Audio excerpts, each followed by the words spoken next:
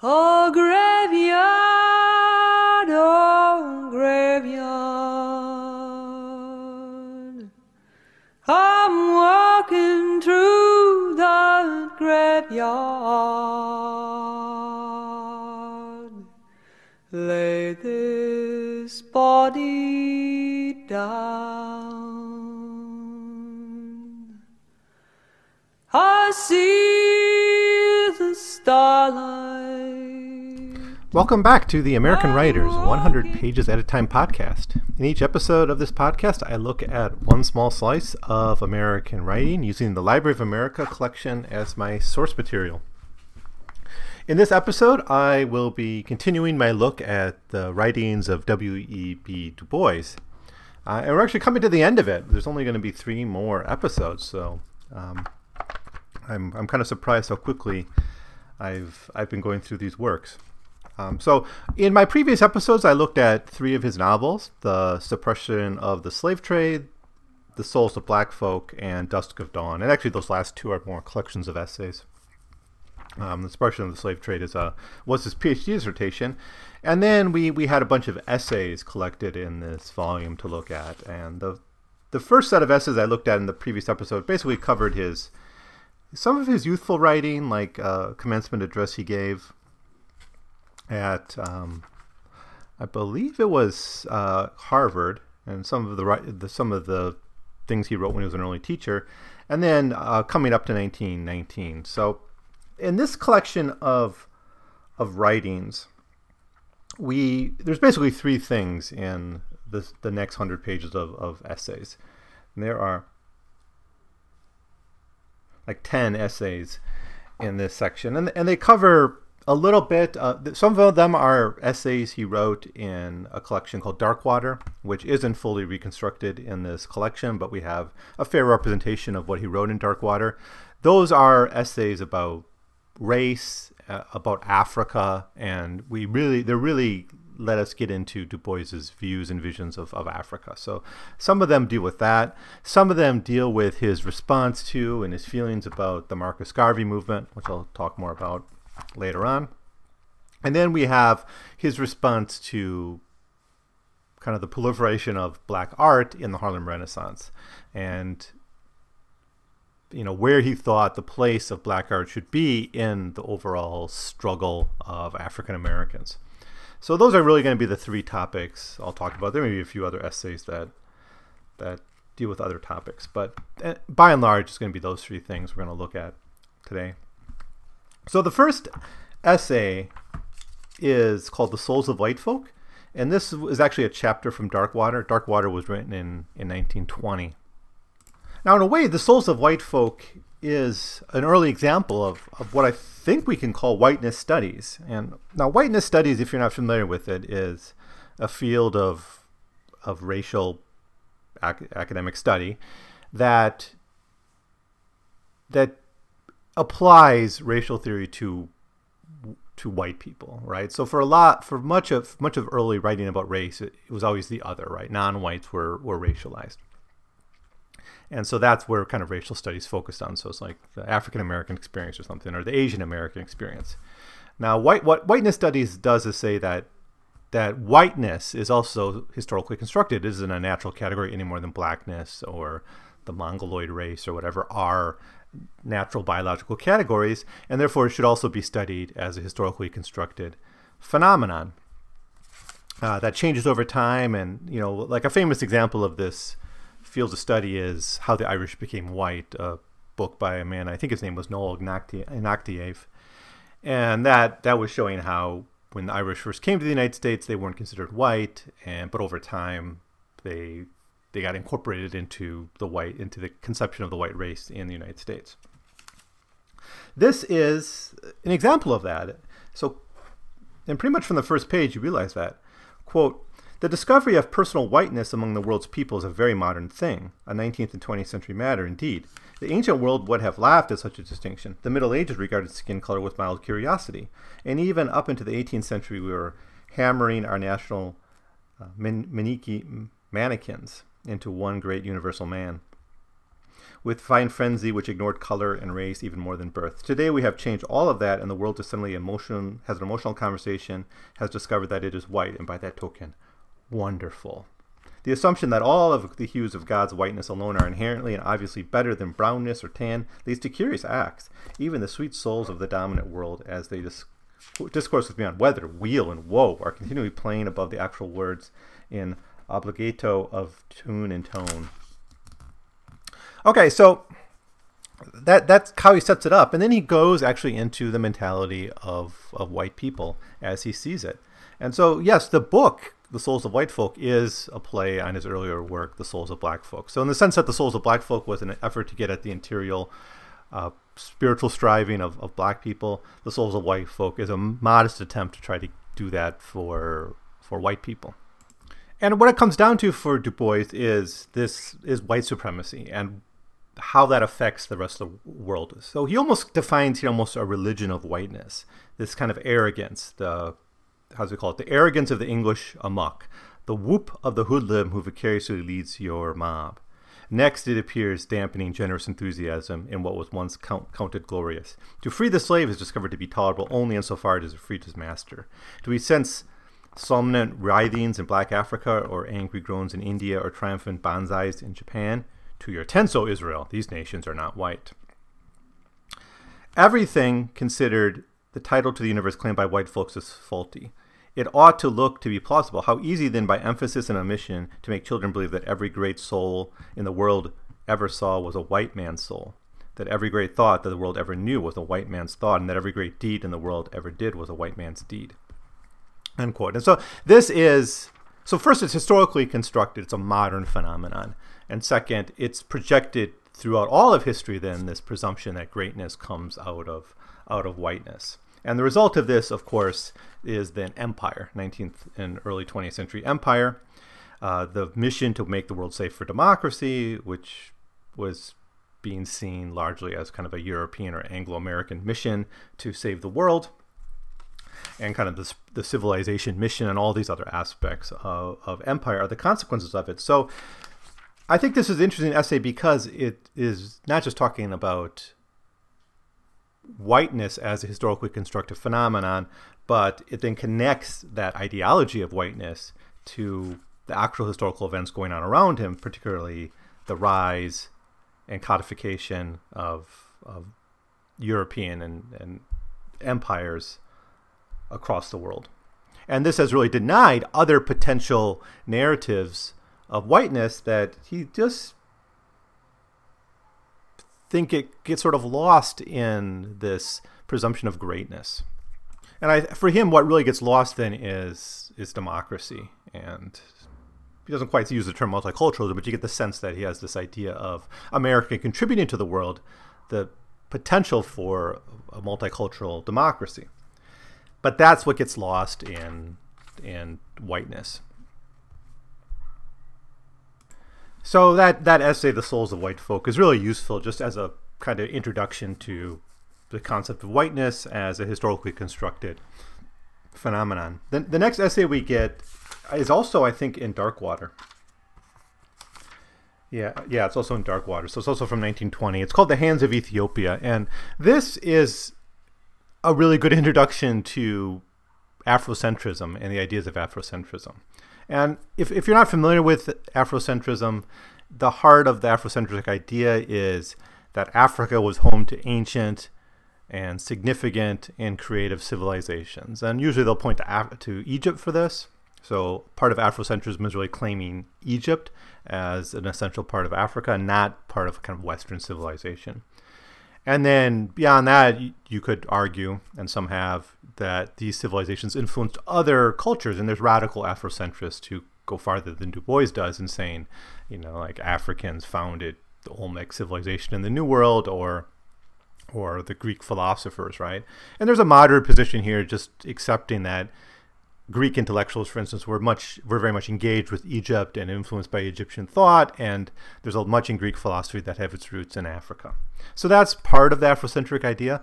Another part of it, and that's much more modern, it's coming after the diaspora, is this idea of the need for a solidarity between Africa and the Black diaspora, whether it's in the political struggle for independence or civil rights in America, or in some kind of grander historical mission.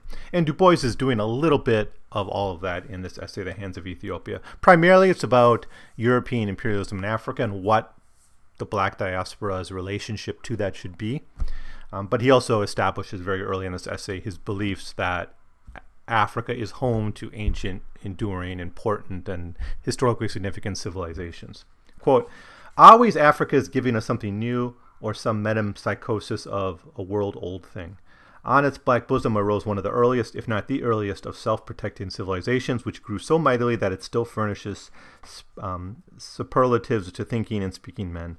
Out of its darker and more remote forests, fastness came, and if we credit many recent scientists, the first welding of iron, and we know that agriculture and trade flourished there when Europe was a wilderness. Nearly every human empire that has arisen in the world, material and spiritual, has found some of its great crises on this continent of Africa, from Greece to Great Britain.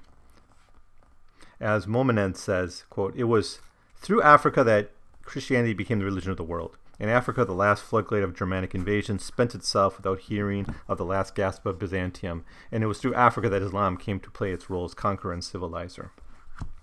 So that's him introducing this kind of first pillar of Afrocentrism, the centrality of ancient African civilizations in world history, right? And this is still something I think world historians struggle sometimes to incorporate into their narratives, and it's getting better, of course, and there's been some really wonderful textbooks that have incorporated the African experience into world history, but it's still a struggle, partially because historians are a bit blinkered by illiterate societies, and although I think that's something that's improving.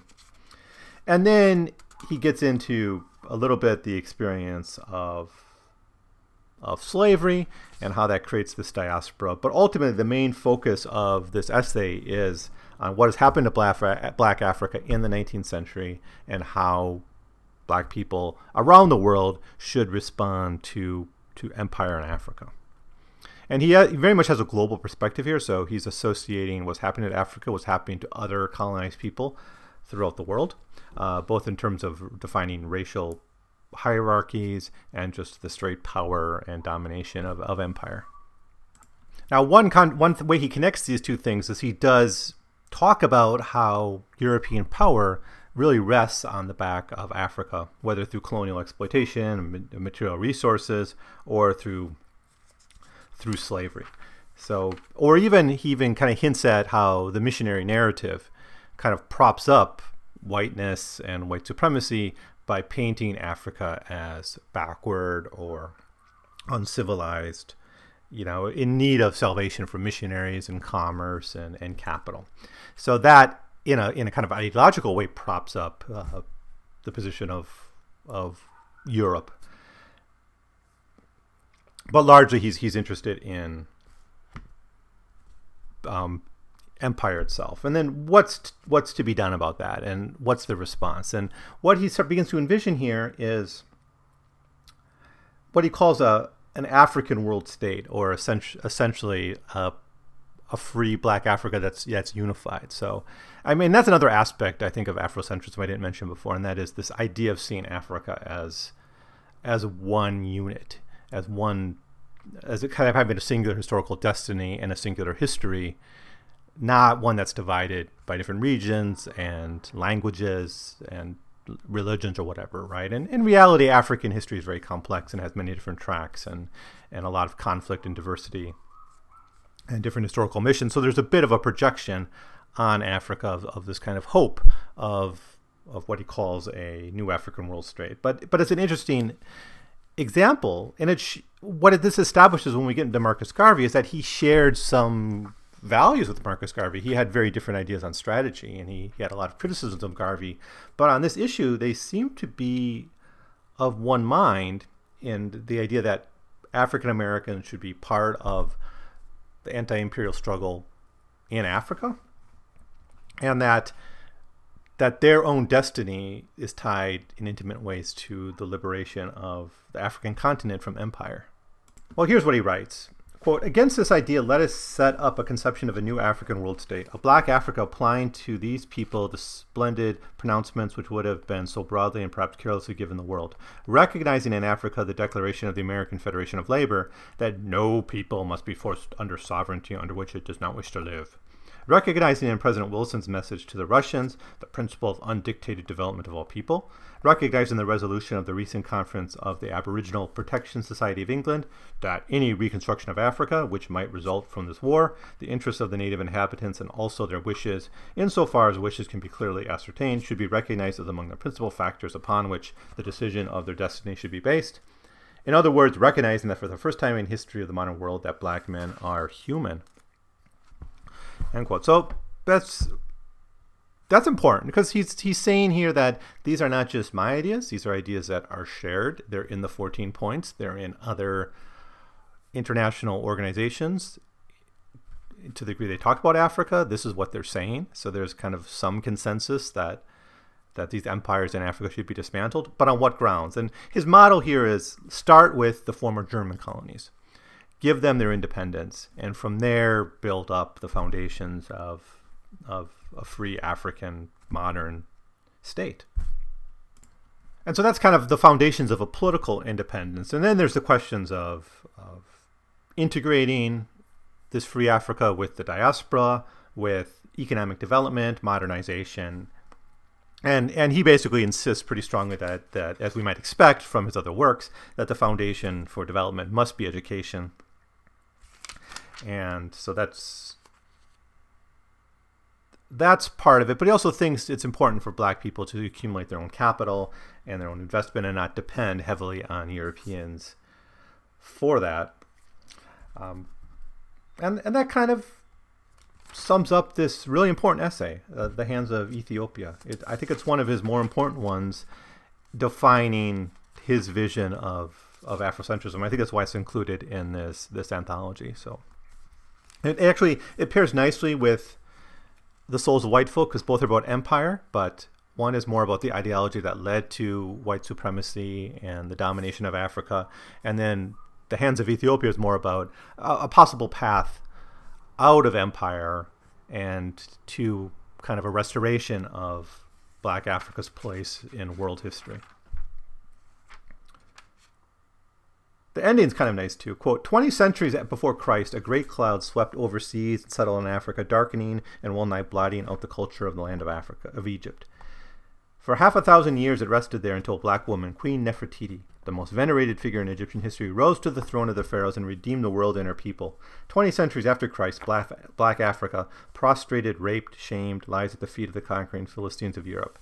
Beyond that awful sea, a black woman is weeping and waiting with their sons at her breast. What shall be end of it? What world-old and fearful things? War, wealth, murder, and luxury? Or shall it be a new thing, a new peace and a new democracy of all races, a great humanity of equal men? All right, so that's The Hands of Ethiopia. The next essay is also from Darkwater, so we actually have 3 important essays from Darkwater. So maybe we don't have to read all of Darkwater. We kind of have the broad picture of what he's trying to do in that book. And really, Darkwater is a response to the Wilsonian moment.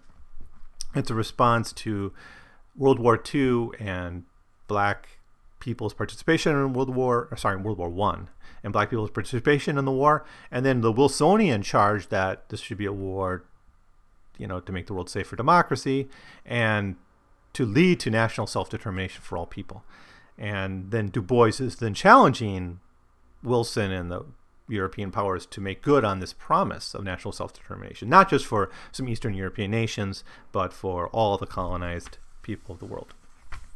The next essay is very fascinating. It's called The Damnation of Women, again in Darkwater in 1920. And this is about the black womanhood, essentially, what slavery and empire has done to black womanhood, and then, again, the way out of this. So it has a very similar structure to The Hands of Ethiopia, but it's focusing on the experience of women. And like some of his other essays that we talked about, like, I think The Talented Tenth, where he starts by saying, here are some examples of educated black people to prove this Talented Tenth exists. He does that also with African-American historical figures like Harriet Tubman, Who else does he mention? Sojourner Truth, and a few others. And he goes back to even some Egyptians. Now, he does think, though, that black womanhood has been devastated by slavery and racism and white supremacy and empire. Quote, all womanhood is hampered today because the world on which it's emerging is a world that ties the worship of both virgins and mothers, and in the end despises motherhood and despoils virgins. The future world must have a life, work, and economic independence. She must have knowledge.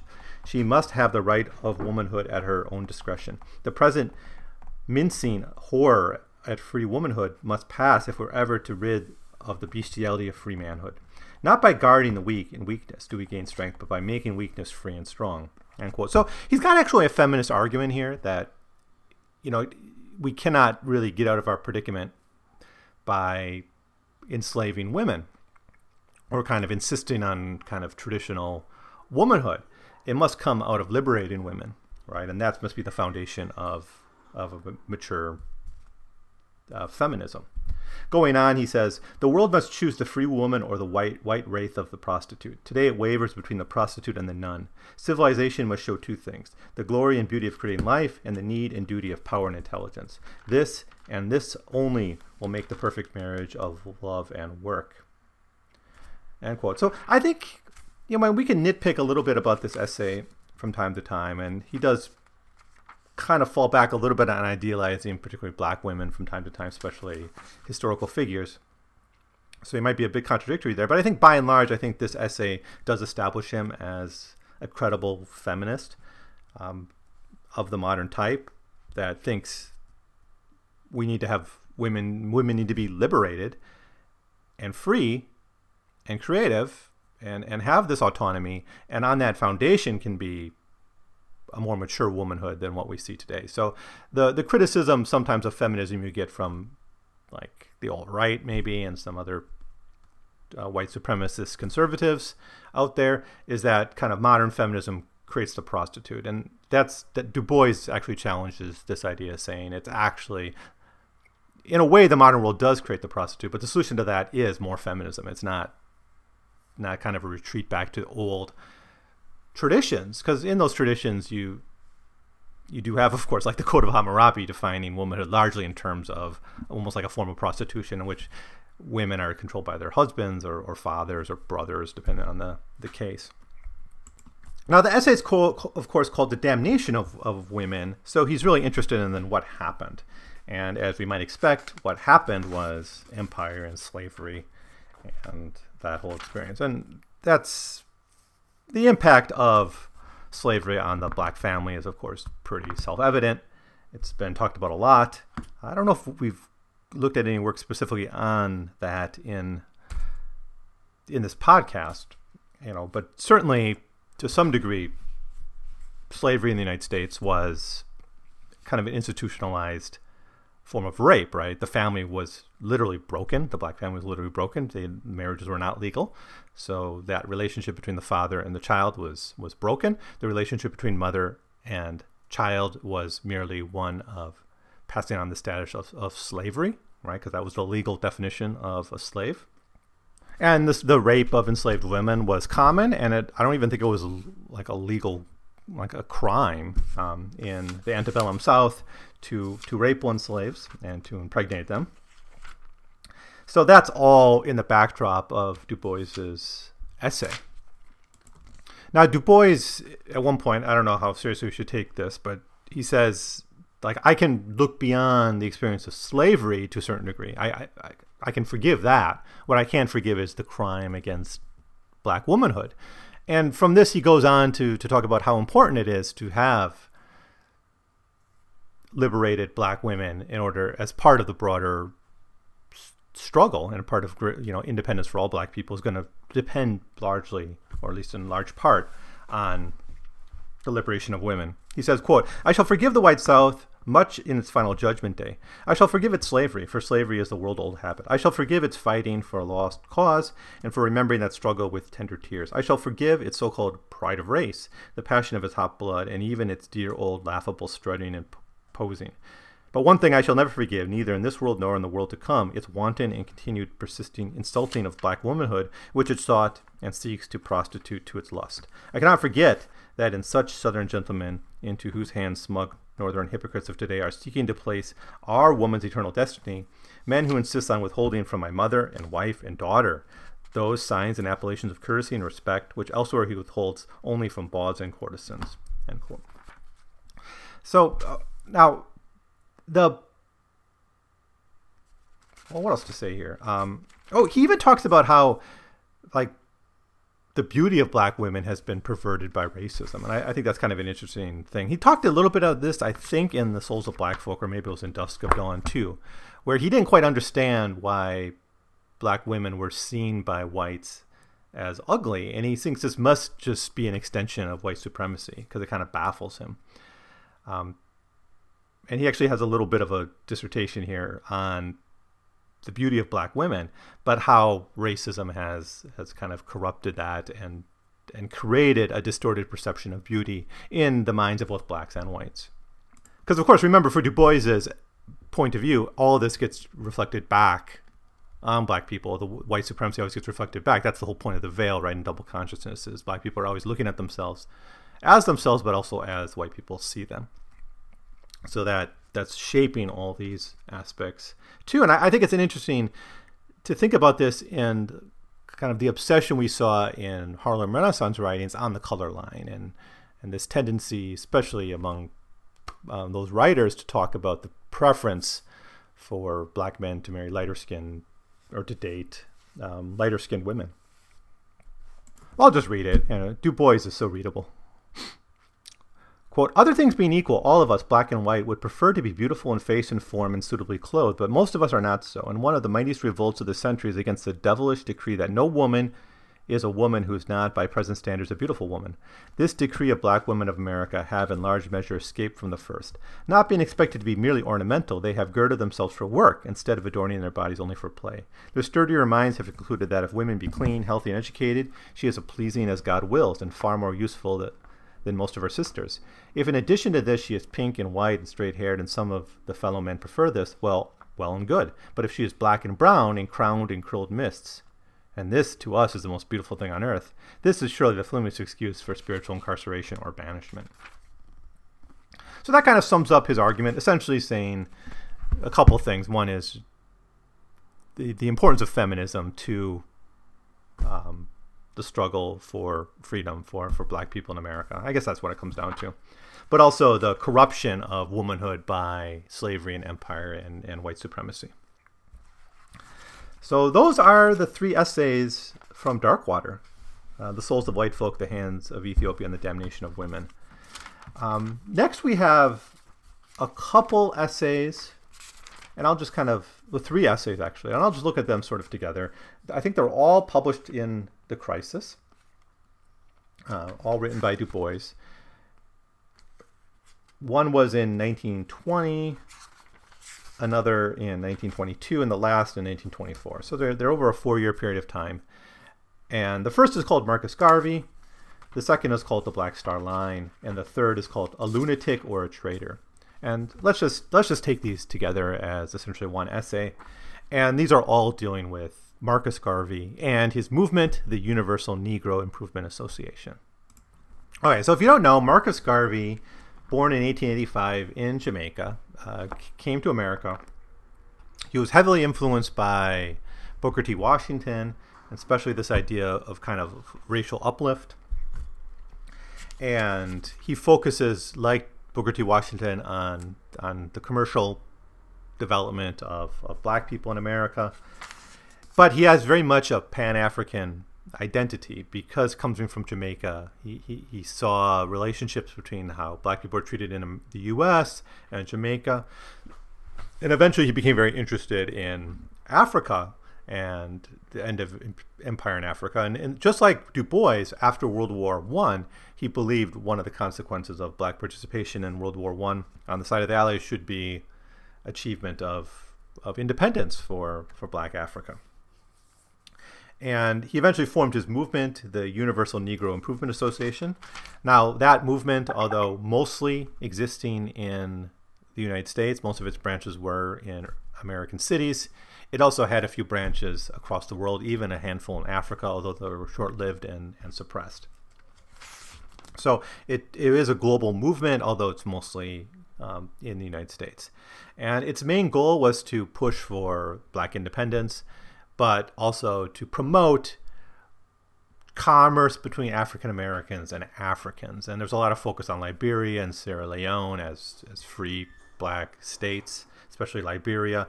In the way Du Bois thought the German colonies could be a foundation, Marcus Garvey focused on Liberia, as, of course, that was founded by former slaves in the colonization movement.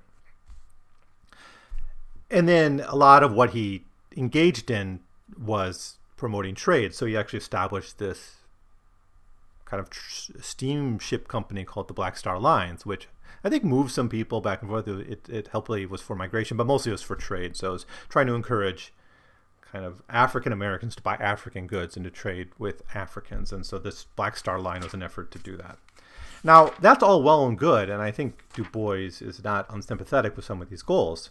But here's the questions he asks. Quote, 1, is it an honest, sincere movement? 2, are its industrial and commercial projects business-like and effective? 3, are its general objects plausible and capable of being carried out? And this is where he really has his doubts. And he starts to question how honest Du Bois is. He sees ultimately, not Du Bois, Marcus Garvey. He sees Marcus Garvey and his movement as fundamentally corrupt, driven by profit rather than a true goal of Black independence.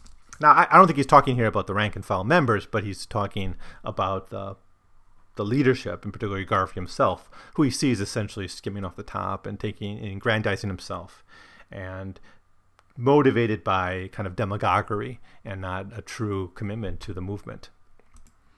And the way he says it is, to sum up, Garvey is a sincere, hardworking idealist. He's also a stubborn, domineering leader of the mass. He has worthy industrial and commercial schemes, but is an inexperienced businessman. His dream of Negro industry, commerce, and ultimate freedom of Africa are feasible, but his methods are bombastic, wasteful, illogical, and ineffective, and almost illegal. If he learns by experience, attracts strong and capable friends and helpers instead of making needless enemies, if he gives up secrecy and suspicion and substitutes open and frank reports as to his income and expenses, and above all, if he's willing to be a co-worker, not a czar, he may in time succeed in at least starting some of his schemes towards accomplishment.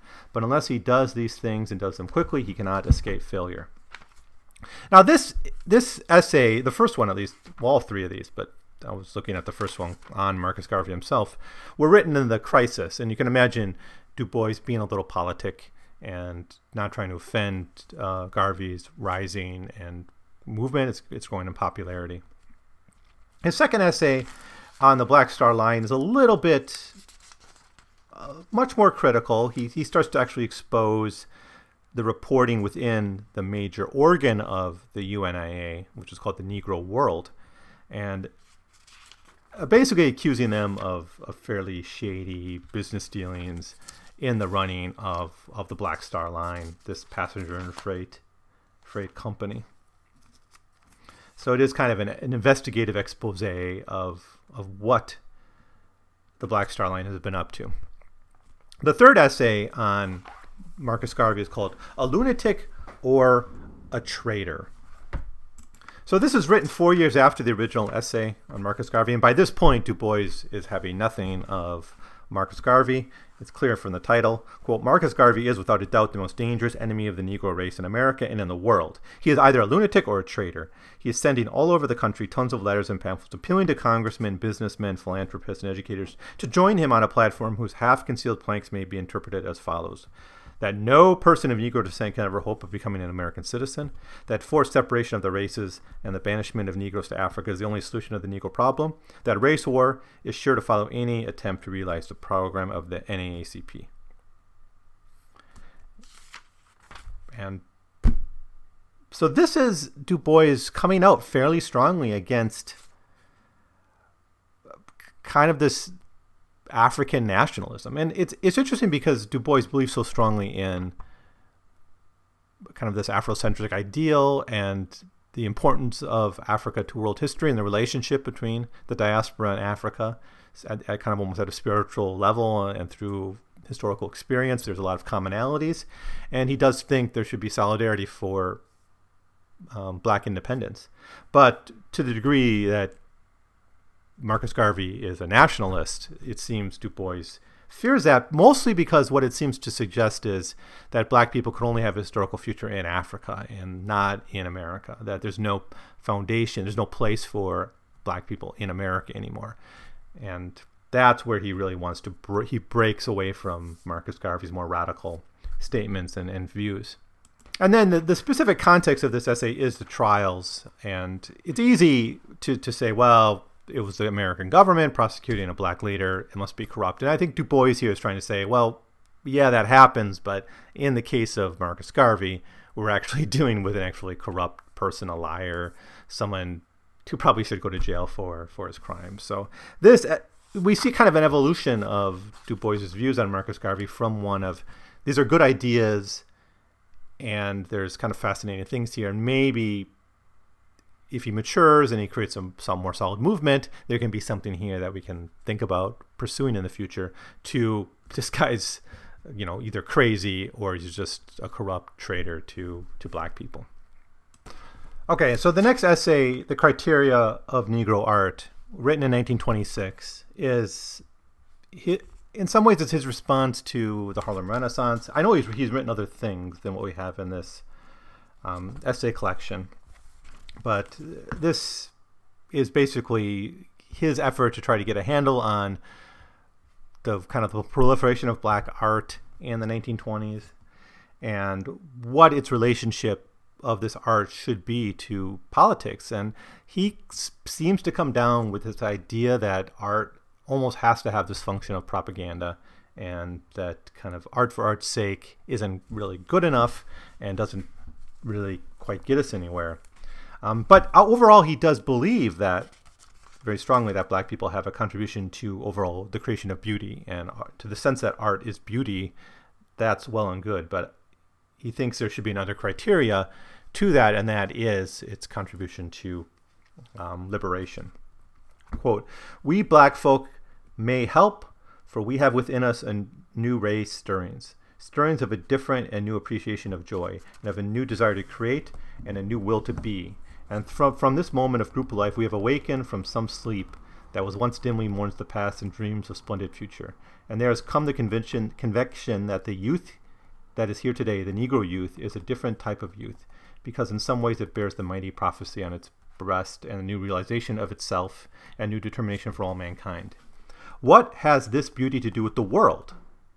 What has beauty to do with truth and goodness, with the facts of the world and the right actions of men? Nothing," the artist rushed to answer. "They may be right, but I am but a humble disciple of art and cannot presume to say. I am one who tells the truth and exposes evils and seeks with beauty and for beauty to set the world right. But today, somewhere eternal and perfect beauty sits above truth and right, I can conceive. But here and now, in this world in which I work, they are for me inseparable and inseparable." Okay, so that's what it comes down to for him. So in an ideal world, yeah, there is art for art's sake, art for pure beauty, and that's something that's admirable and something that can be strived for. But in our world, in the midst of Jim Crow and white supremacy and empire, art must feed back into the world in some ways and serve these goals. And so what he's essentially saying here is that art should be propaganda. Now he gives a specific example. He gives the play, two plays he talks about. White Cargo is one and Congo is the other. So White Cargo is about white slavery, essentially, the prostitute, right? The fallen woman. Oh, wait, so sorry, in quote, "In White Cargo, there's a fallen woman. She is black. In Congo, the fallen woman is white." So I inverted those, but anyways. "In White Cargo, the black woman goes down further and further, and in Congo, the white woman begins with degradation, but in the end is one of the angels of the Lord. You know the current magazine story. A young white woman goes down to Central America, and the most beautiful colored woman there falls in love with him. A young white man goes down to Central America, and the most beautiful colored woman there falls in love with him. She crawls across the whole isthmus to get to him. The white man says nobly, no, but goes back to his white sweetheart in New York. In such cases, it's not the positive propaganda of people who believe white blood divine, infallible, and holy to which I object. It is the denial of a similar right of propaganda to those who believe black blood, human, lovable, and inspired with new ideals for the world. White artists themselves suffer from this narrowing of their field. They cry for freedom in dealing with Negroes because they have so little freedom in dealing with whites. End quote. So there he's sort of saying that it's already propaganda for whites. We just don't really acknowledge it, right? And I think he's suggesting there's an ideology in white art that already exists. And when black people do the same thing and create art that's propaganda, they get criticized of being polemical. So I think this is actually pretty contemporary still. There's a lot we can still learn from that. The next essay is in the Crisis. It's called So the Girl Marries. It's written in 1928. This essay, So the Girl Marries, is partially personal because Du Bois has a daughter, and she must again get in that age of marriageable age by this point. But also it's about the politics of marriage. And I mean, here's what he says. He says, the problem of marriage among our present American Negroes is a difficult one. On the one hand, go conflicting philosophies. Should we black folk breed children or commit biological suicide?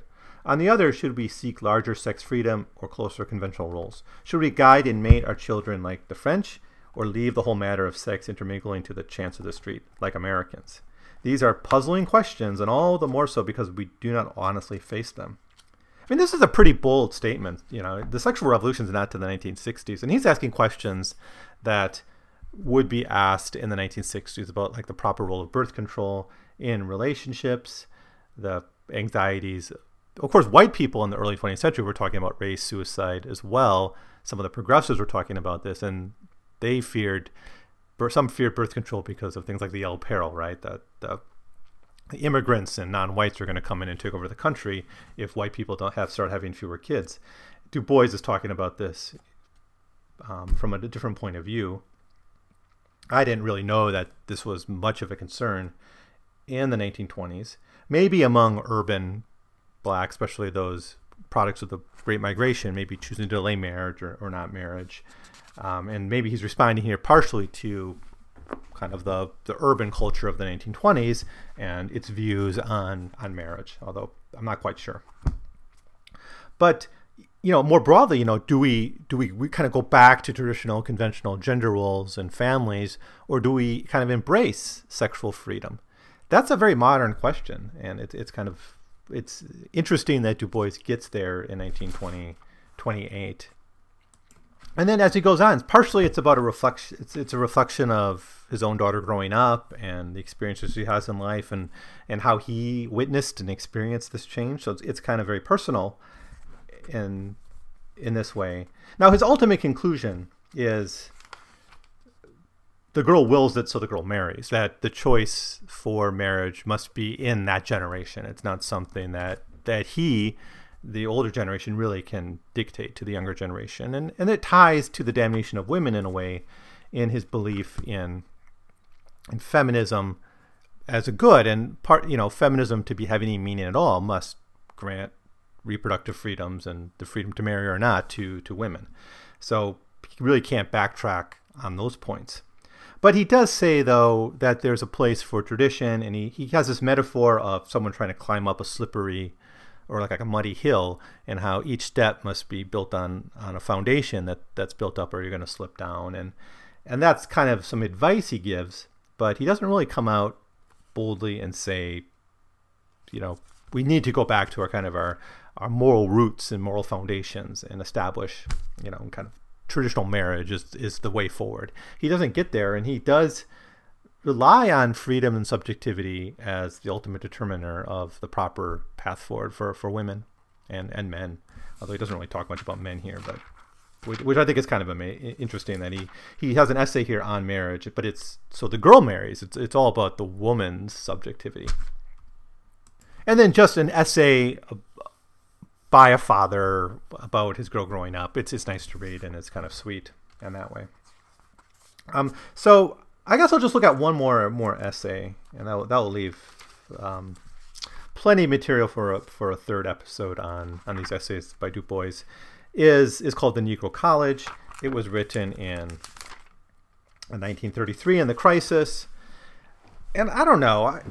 I kind of don't want to say too much about this. It's something Du Bois wrote a lot about in the early 20th century when he was a teacher and when he wrote his essay, The Talented Tenth. And I talked about all that in the previous episode. And so he's coming back to it in 1933. So maybe we can look at this essay as a report on the state of black colleges in the midst of the Great Depression, perhaps.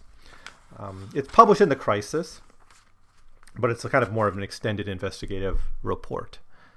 And one thing that struck me when I read this is just how powerful the legacy of Booker T. Washington was, and how much that view of the black college as primarily practical and vocational, is still bothering Du Bois and still, in his view, hampering the potential of the black college. Quote, "Is this statement on the field of Negro University a denial of aspiration or a change from older ideals? I do not think it is, although I admit in my own mind some change of thought and modification of method. The system of learning, which bases itself upon the actual conditions of certain classes and groups of human beings, is tempted to suppress a minor premise of fatal menace. It proposes that the knowledge given and the methods pursued in such an institution of learning shall be for the definite objects of perpetuating present conditions or of leaving their amelioration in the hands of and in the imitation of forces and other folks.